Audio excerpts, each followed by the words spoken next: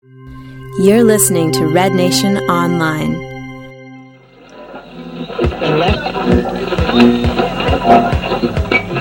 Gee, it looks like this time she's not going to pull it away. It looks like I'm finally gonna get to kick that football. After all these years, I'm gonna get to kick that.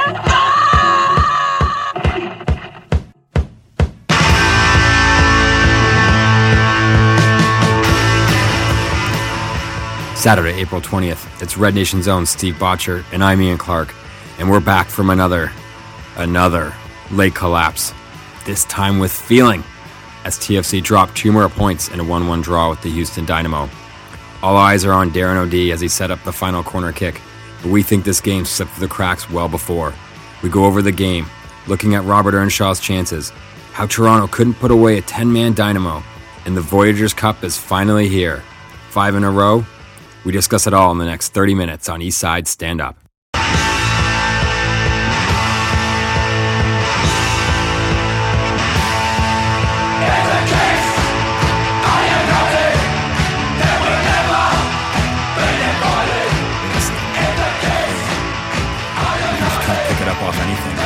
I didn't know. I don't know how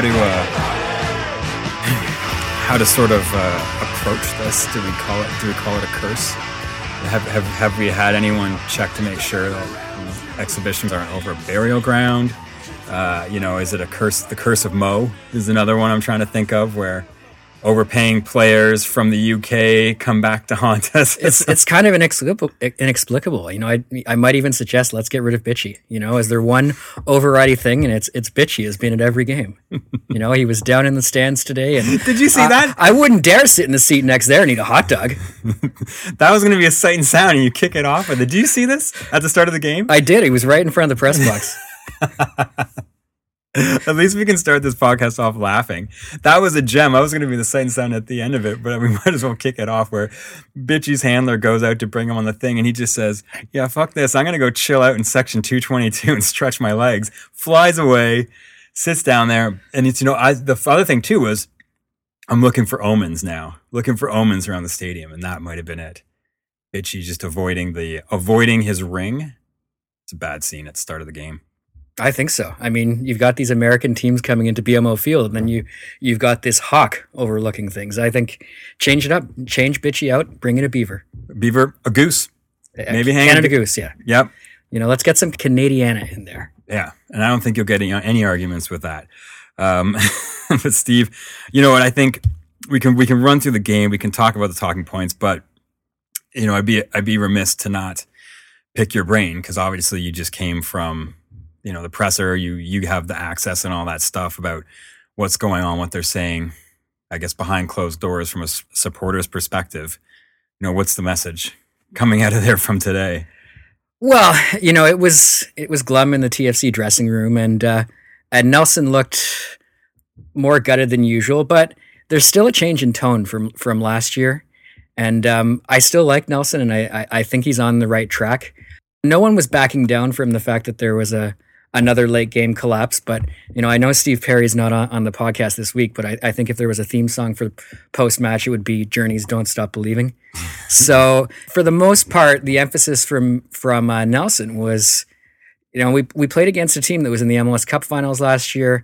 They're sitting on a 35 game unbeaten streak at home. This is a good team, and we dominated them and were better for 93 minutes. Unfortunately, the referee awarded 1 more minute of added time, and that was enough to sink the ship. Yeah, I think there's some interesting things to pull from that. I mean, you look at the last sort of 3 games where we've drawn or had late game collapses: the LA Galaxy game, the Dallas game, Philadelphia.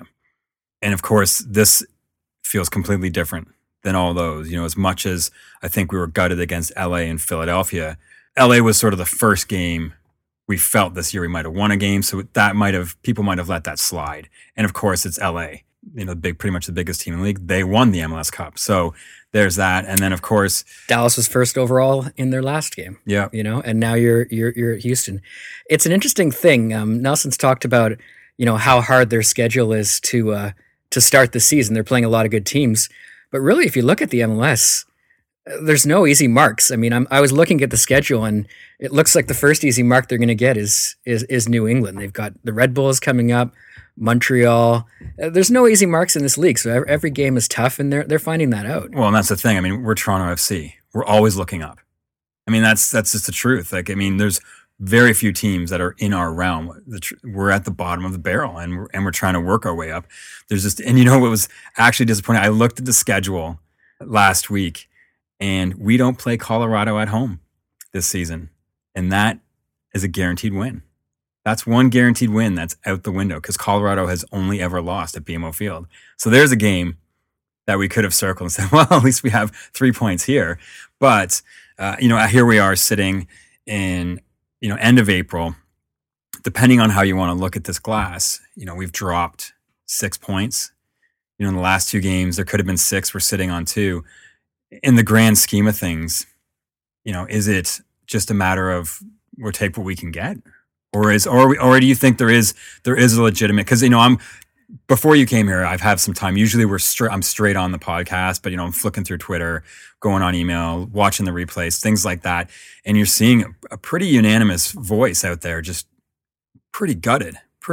Like that whole thing where most people are like, at least, nah. It seems quite, at least today, unanimous that it was like, wow, this one hurts quite a bit. It hurts, and I've been accused of drinking the Kool-Aid too much and being too positive about this team. But I think if we look at the game as a whole, there were plenty of positives, and the main thing I want to highlight is I think the context that these performances need to be looked at isn't just in the late game collapses. It's comparing it to what we were watching and what we were seeing under Paul Mariner at the end of last year. At the end of last year, I didn't even want to watch the games, and the team was not competitive, and there was a terrible atmosphere around the game. The post-game press conferences were pretty much Mariner calling out his players and blaming them and just throwing people under the bus. It's not the case now. They've been competitive in every match. I think they're on the right track.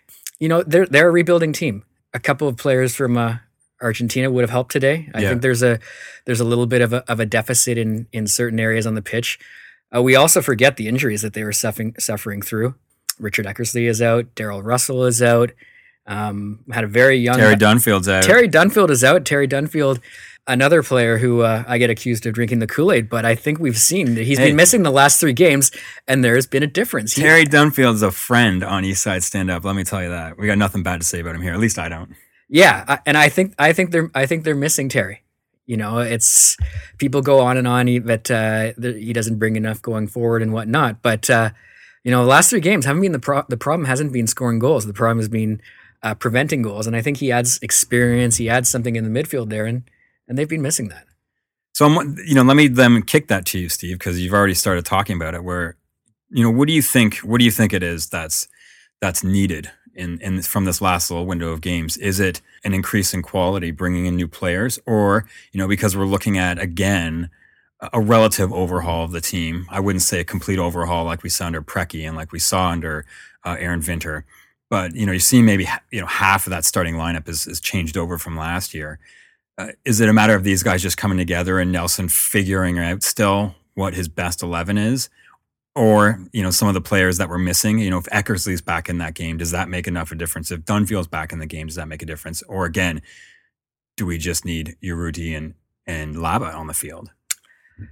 They'll certainly help. And it's going to be interesting to see if those deals actually come to fruition.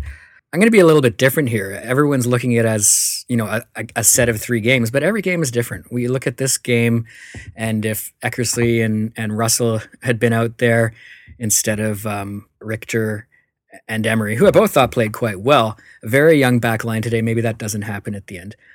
Last week, there was the sending off of Ashton Morgan, which was really a poor decision by the referee.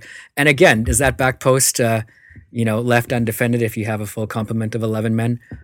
I don't know.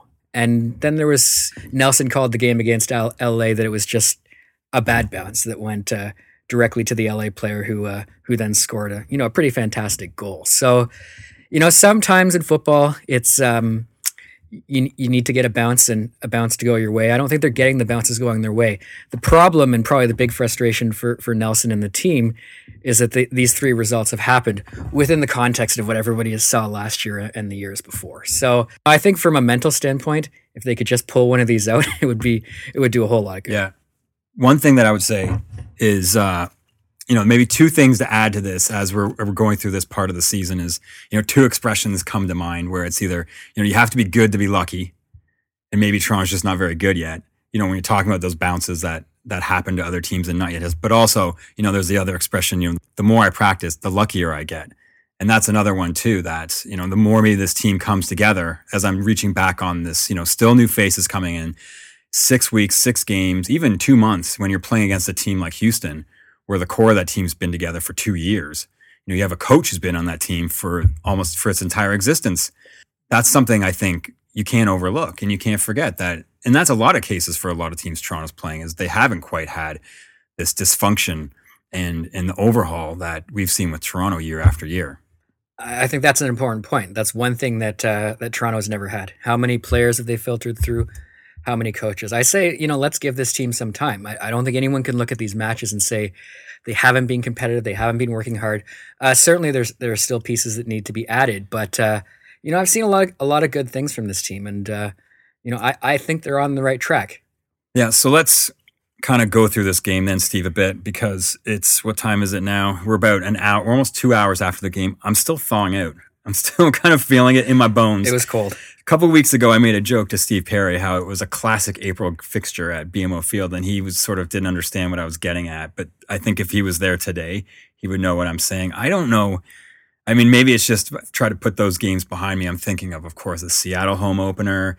There was that game against Chicago where we won 4-1, where the weather was brutal. Today was I think it was up there. Whereas how cold it was, I mean, I wasn't even the first half. And I just was like, man, I don't know if I can last through this game. Or maybe I just wasn't dressed as warm as I did in those ones. I don't know. But that was something that I think coming into this game, you're talking about the Houston Dynamo. You're looking about how this matchup is going to play out, being Toronto and Houston. Of course, you see Houston, 35 games unbeaten in Houston.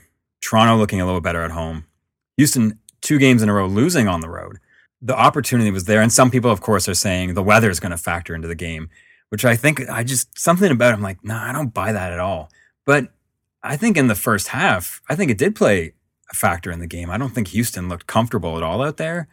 I thought they looked really, I don't know, maybe I think it's actually sometimes when you see Houston come to Toronto, there's been some examples as I'm coming here and just kind of feeling out the game for long stretches and just being happy to knock it around and not bring the pressure. Yeah, they didn't look particularly comfortable, and you would think that that might be an advantage that Toronto could have played to, and that all the English players that we've brought over would be used to it. First half was an interesting one. I thought both teams had some decent chances, and it was quite a good game. But neither team was clearly playing for a draw, or maybe they're all running around and pushing forward because they're trying to keep warm. I don't know, but.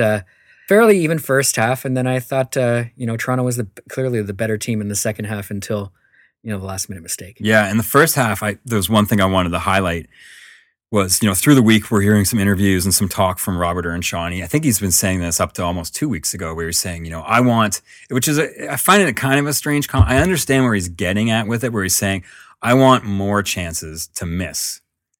Or I want to be missing chances because that means I'm getting chances. He missed a few today. That's what I was going to get at. I mean, the fifth minute, almost right off the start, now I saw it from where I was in the stands and I watched the replay from the opposite angle. And I mean, he had that far side wide open. He just had to curl it in. And that was a gorgeous chance. And then of course, in the 39th minute, he had that play where again, on our side of the field, it looked like the ball went in, but it hit the side net. And those were 2 great chances that he had in the first 45 minutes. We hit the halftime, and one of the matchups I think between Houston and Toronto that I was also looking at was the battle on the midfield. And Houston, who has a pretty solid one with Moffat, Brad Davis, Ricardo Clark, and Garcia. If their full players are out there, I mean that's the midfield where we would have been stacked up against, and that's daunting because I think that's been with Terry Dunfield out. That's been one of the toughest areas for Toronto to kind of work into the game instead of just sending that long ball from the back line over. But at 45 minutes, Brad Davis goes out and they sub it in. And now, like, I'm seeing this as a huge opportunity for Toronto. And I'm not sure they totally took advantage of it. Davis had a quiet game until that point, and that may have been the cold. That maybe he tweaked something running around in the cold, and coming from Texas wasn't used to that weather. He wasn't very influential up to that point. So it's hard to say whether we've certainly seen him turn it on in the second half of games and played a part in all those various Houston comebacks that we've seen in the past. So getting a player of that quality off the pitch is never a negative if you're for the team he's playing against. Yeah, and I wonder if it's a coincidence that, what I saw out there was right at the half, so Davis goes out, I saw Luis Silva kind of come alive, and all of a sudden Toronto started playing in the middle of the field a little bit more than just out on the wings. The face of the game changes, of course, leading up to the opening goal. But also at the same time, who he came off and who scored the tying goal. Fair enough. It was Kriebel. So maybe if Davis had stayed in there till the end, that wouldn't have happened. It's that's just the chess match of the game. It's interesting to watch. You saw Earnshaw with all those chances. You would have thought he would have been the one to score a winner, and you would have thought Davis would have been in on anything that Houston would have gotten. Instead, we had these two defensive midfielders both popping in the goals, and Jeremy Hall with what was just a seeing eye goal there. It was shocking. Yeah. And we should give Jeremy Hall a little bit of props. One reason was he gets the man of the match. And if you're looking at the screen, he looks like he's going to cry. His face was just stone. Didn't want to touch the thing. Didn't even care. Didn't want to be there for the photos. We've seen this, truthfully, we see this a lot after games because a lot of these guys winning the man of the match are on a losing end or a gutting tie. Rarely is it a win. And, there's a couple of plays. That 5th minute chance from Earnshaw was by a beautiful through ball from Jeremy Hall. Threading it through to getting him into that corner of the box. Great vision. Hall gets a lot of knocks. And today, there's going to be points where maybe he doesn't do the best passes and doesn't link up exactly well. But I saw him, of course, on that pass. I saw him breaking up some plays. And then the goal was nice because he changed directions and fed it from his left foot underneath to his right foot. The goal was really nice. And it's just like, there's certain guys out there that are on the periphery of that, real lockdown starting 11 guy that you kind of want to see them have a good day and have a good game. And I think this was one for him. Yeah, post-match, Nelson highlighted two players that he thought did really well. Two players that were returning players from last year, and one was Jeremy Hall, and he can't seem to have enough good things to say about him. He really likes him, and he really likes him in that role as a central midfielder. The other player who he had nothing but positives to say was Reggie Lamb, and he's a player I've been very hot and cold on during his time with TFC. With the weather the way it was today, really probably more so cold than anything. But he was great today too, running at players and very active. And I thought his work ethic and everything he brought to the game today was a little bit congruent. When you compare the impression you might get from following his Twitter account. But it's clear these guys are playing for Ryan Nelson, that they are adopting his character in terms of the fight, in terms of the spirit, in terms of the energy that they're bringing to the game. It's very reminiscent of the way Ryan Nelson played the game. Yeah. And then moving on from that goal, I think, of course, the next pivotal point is at the 61st minute. We see this long ball over top that springs Earnshaw 1v1 with Jermaine Taylor. I watched the replay from where you would have been, and you can't really see it. But from where I was on the West Stand, it was clear as day that Earnshaw had him beat. He was going to get by him, and then the arm comes up to stop him from getting past. To me, that was there was no debate about it. It looked like Houston was trying to make something out of it, but he goes down. And then this, for me, is the point where Toronto often isn't presented with this, a clear chance to kind of overtake a game. And even though they looked good just after that, I think they took their foot off the pedal. As much as Nelson was lamenting the goal they conceded in the 93rd minute, he was also equally frustrated with the fact that they didn't score chance number 2 chance number 3, chance number 4. He was really emphasizing how much they dominated that game and really how they should have, as much as conceding the goal was a factor. It was also the fact they didn't take their chances against 10 men and put the game away. He also highlighted the fact that he didn't necessarily see TFC gaining an advantage when they got their red card and they went down to 10 men. He thought TFC maybe, took their foot off the pedal a little bit, got a little bit comfortable. We've got a lead. They're down to 10 men. And then boom, a wounded animal came back and bit them in the end. Yeah, because I think all the talk now and even what's going on is going to be about Darren O'D.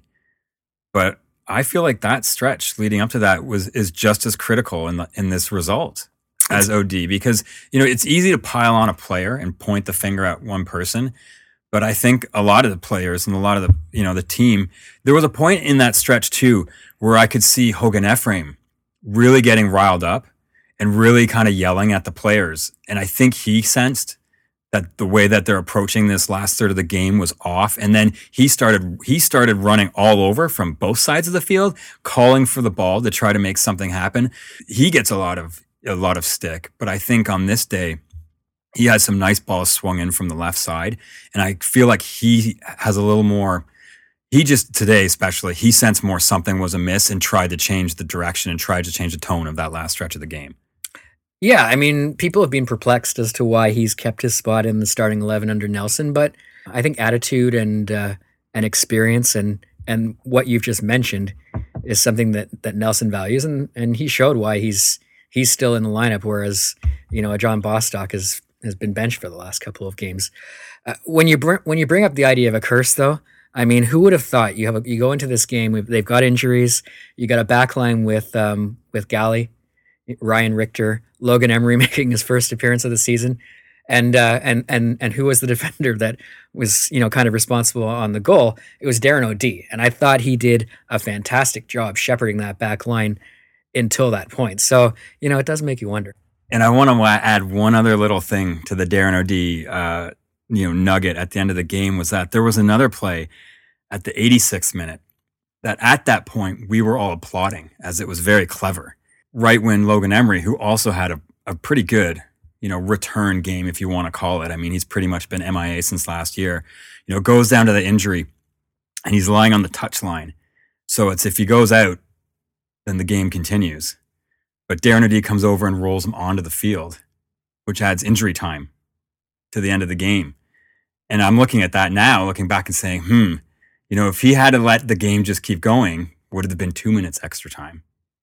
Would have been less, something like that as well. Like, I'm just like, maybe it just wasn't, it just was a bad day for him after, I guess you could say for sure the first 6 games of the season have been pretty steady. Yeah. Sometimes it's like we said, it's an interesting chess match, and sometimes you think you're doing the right thing and it ends up being the wrong thing. And maybe it was just the curse of Bitchy. So here we are sitting, Steve. At this point, we've said this last week. I don't even look at the table right now. You're just kind of looking at how these results are going and trying to measure how this team is moving along. And at one point during this game, I don't even know if we were actually winning at the point, but I was looking at the nature of the game, the nature of the play. And as we're looking ahead to the Voyageurs Cup game on Wednesday, I started thinking, maybe this team, I think Montreal's the team. I think this is going to be their year again. And then Toronto's playing this game, and I'm like, you know what? No, I think we've got the confidence that they could come here, we can do well. But then the game ends the way it does, and I flip-flop back to the other side. I want to look ahead, Steve, and start getting some talking points about this Voyageurs Cup and what your thoughts are going into this year's tournament. I don't think you can ever, count TFC out when it comes to the Voyageurs Cup. They've won it at times when they really had no business doing so. Like any cup competition, I think anyone can take it. I think most people are assuming that FC Edmonton isn't going to win it. Vancouver, there's a strange feel around that team.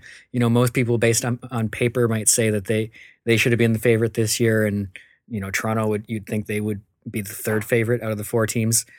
Montreal, it's going to be interesting to see how the 2 bye weeks that they've had so little action that they may even be a little bit rusty. So again, I think that Ryan Nelson has these guys motivated. I think they'll be hard back at work. And I think that they'll bounce back. I don't see this game destroying their confidence to the point where they're not going to come out and deliver just as a competitive performance against Montreal. You know, we saw them dominate Montreal in the second half at Olympic Stadium in the first match that the two teams have played this year. So they can also take some confidence from that as well. You know, I think where there's going to be a mental block, and this will happen in both the league games and in the Voyageurs Cup, is if they're going up 1-0 going into injury time, and you know, then they're going to be like, oh, everyone's going to be like, well, what the hell is going to happen now? You know, if they can pot a couple of goals and have a comfortable lead going into the end, then you know, that's a whole different story. Yeah. Well, I mean, that's the funny thing. If we think back to last year when Montreal came to BMO Field, I mean, Toronto went down to 10 men and ended up winning that game. So the opportunity is obviously there, but there's also something where it was like, I don't know, this last 2 years in the Voyageurs Cup, it was like Toronto was just such a group of misfits that they just the way they were played and something about, you know, it was just set up for them to be able to pull it off in that, whereas in the league, they just looked terrible. This year, I have this weird feeling that because the team is starting to look a little more on track, that I feel like that's going to get reversed. Just something about it just isn't, you know, last year I could almost in a cocky manner be like, yeah, we're still going to win it. And they'd be like, why? I'd be like, because it's just what we do. We can't win in the league. We can't look good in the league. Yet the Voyageurs Cup, Montreal and Vancouver will dispose of both of them. I just have this weird sense, but again, coming into it, like you said, I don't think wherever Toronto's sitting, they can be discounted going into this year's tournament. It's really interesting, and I don't disagree with the feeling that you're getting. A couple of things, you know, that might push it in that direction is I do think Montreal is obviously much better than last year. They've definitely got some quality. Last year, they were an expansion team trying to find their way. I think now they're a very cohesive team, and you know, they're well placed to do well in the tournament. The other thing is, I don't know if Ryan Nelson always says the right thing, regardless of what the topic is and what you ask him, but I don't necessarily get the impression that he values the Voyageurs Cup so much. He will say we're out to win every game.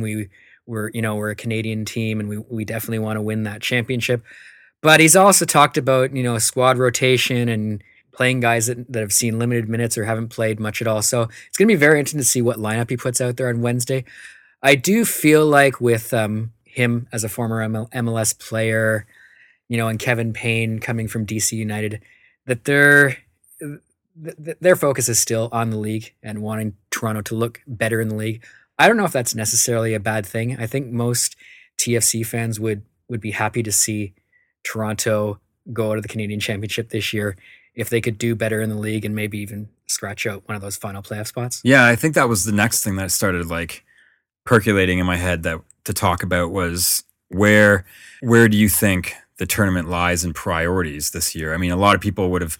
I think this year is just different than other years. You know, when Preki came on, he just bluntly kind of said, "I don't care about this tournament. You know, I just care about the league." And not everyone, people got their hands up, kind of saying like, "Whoa! You know, we want to win this. This is important for us to be the champions of Canada." And as you said, Ryan Nelson and Kevin Payne might agree with that, but at least they won't be as blunt as Preki would have been. But I think this year, some people might say they want it all. You want the playoffs and you want the tournament. But there is a tinge of realism that needs to be placed in it as well, where, you know, I'm looking at a lot of young players on the team. Kristen and I talked about this last week, saying maybe this is a tournament where you say, get in some of these young guys, let Ashton Bennett have a go, let Taylor Morgan have a go, you know, get Logan Emery back out there if he's fit, and say, this is for you guys. You know, prove to me what you've got. And if you keep winning, then you're going to keep getting a starting position in these games. And that might be a little tinge of motivation for them, as well as the squad rotation you're talking about. Yeah, remember that the general philosophy that we've been hearing from Nelson in Payne is that it's not just about this year. It's about building, you know, a long-term winning tradition. And part of the building process is seeing what these guys have. So, you know, if you never play them, you're never going to see what you have, and they're never going to grow from the experience of playing in meaningful games. So I think we're going to see a lot of those players. I think part of that is also necessitated by the injuries. But I think Nelson also has a lot of confidence in these young players, and And I think he's doing a good job nurturing them because we've seen, guys he didn't expect to play much. Ryan Richter's come in. He's had a couple of good games. Logan Emery, had some rough games last year.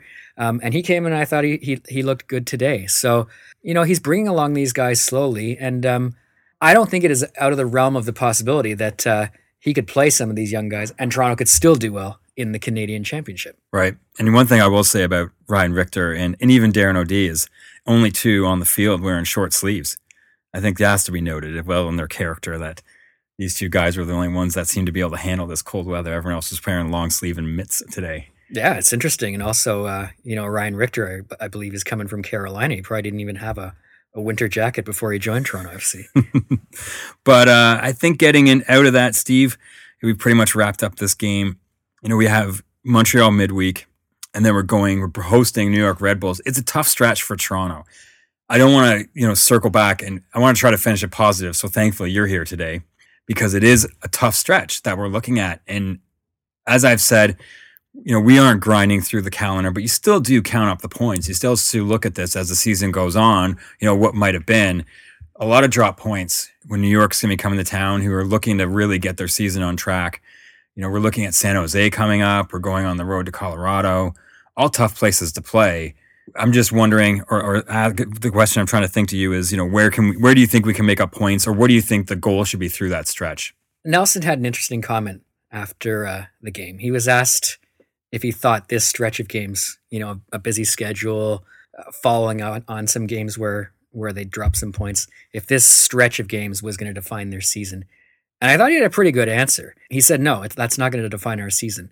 What defines his team and what is going to define their season is the work they put on every day, the work they put on into getting better, the work they put into improving, the work they put into becoming the team that he wants them to be and that the organization is envisioning. So, we knew it was going to be a tough slog for Toronto this year to make the playoffs. We've touched on how hard the schedule is and just how there really aren't any easy marks. So as I watch this team, I'm just looking for them to get better as the season goes along. And I think that, and then we've seen anything can happen in MLS if they get on a hot streak.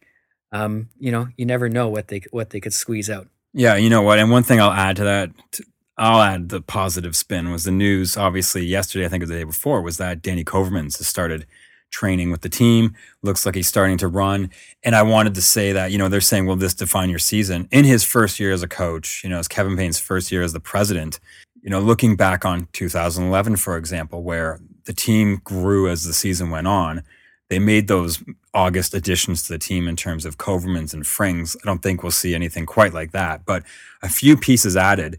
If this team rolls forward and finishes the season with, winning games at home and turning these draws into wins, I think that will define the season. I mean, of course, the season goes until the end of October. So to say that this will be defined now, I think is a bit ludicrous, especially when you put the team in context. Yeah. And looking at the positives, I'm not going to say that I'm like Rob Ford at a KFC or anything like that, but I'm positive from what I saw today, just based on the switch to, a 4-4-2.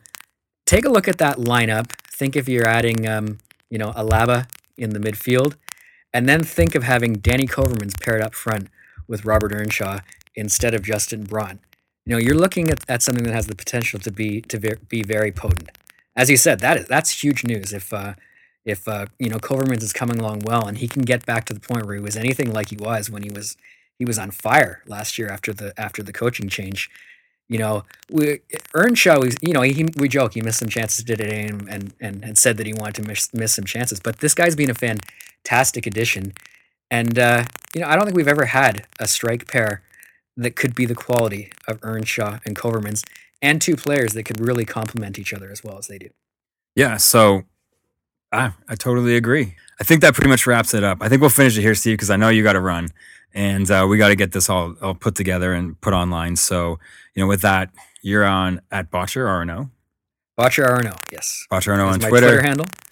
And he won't be putting out his phone number, but anyways, you can catch him there. I'm Clark at Clark RNO. And for Eastside Stand Up, thanks for listening, and we'll catch you next weekend against New York Red Bulls. Thanks for listening. Catch you later. Eastside Stand Up is the only Toronto FC specific podcast breaking down the game right after it happens. We want you to be involved.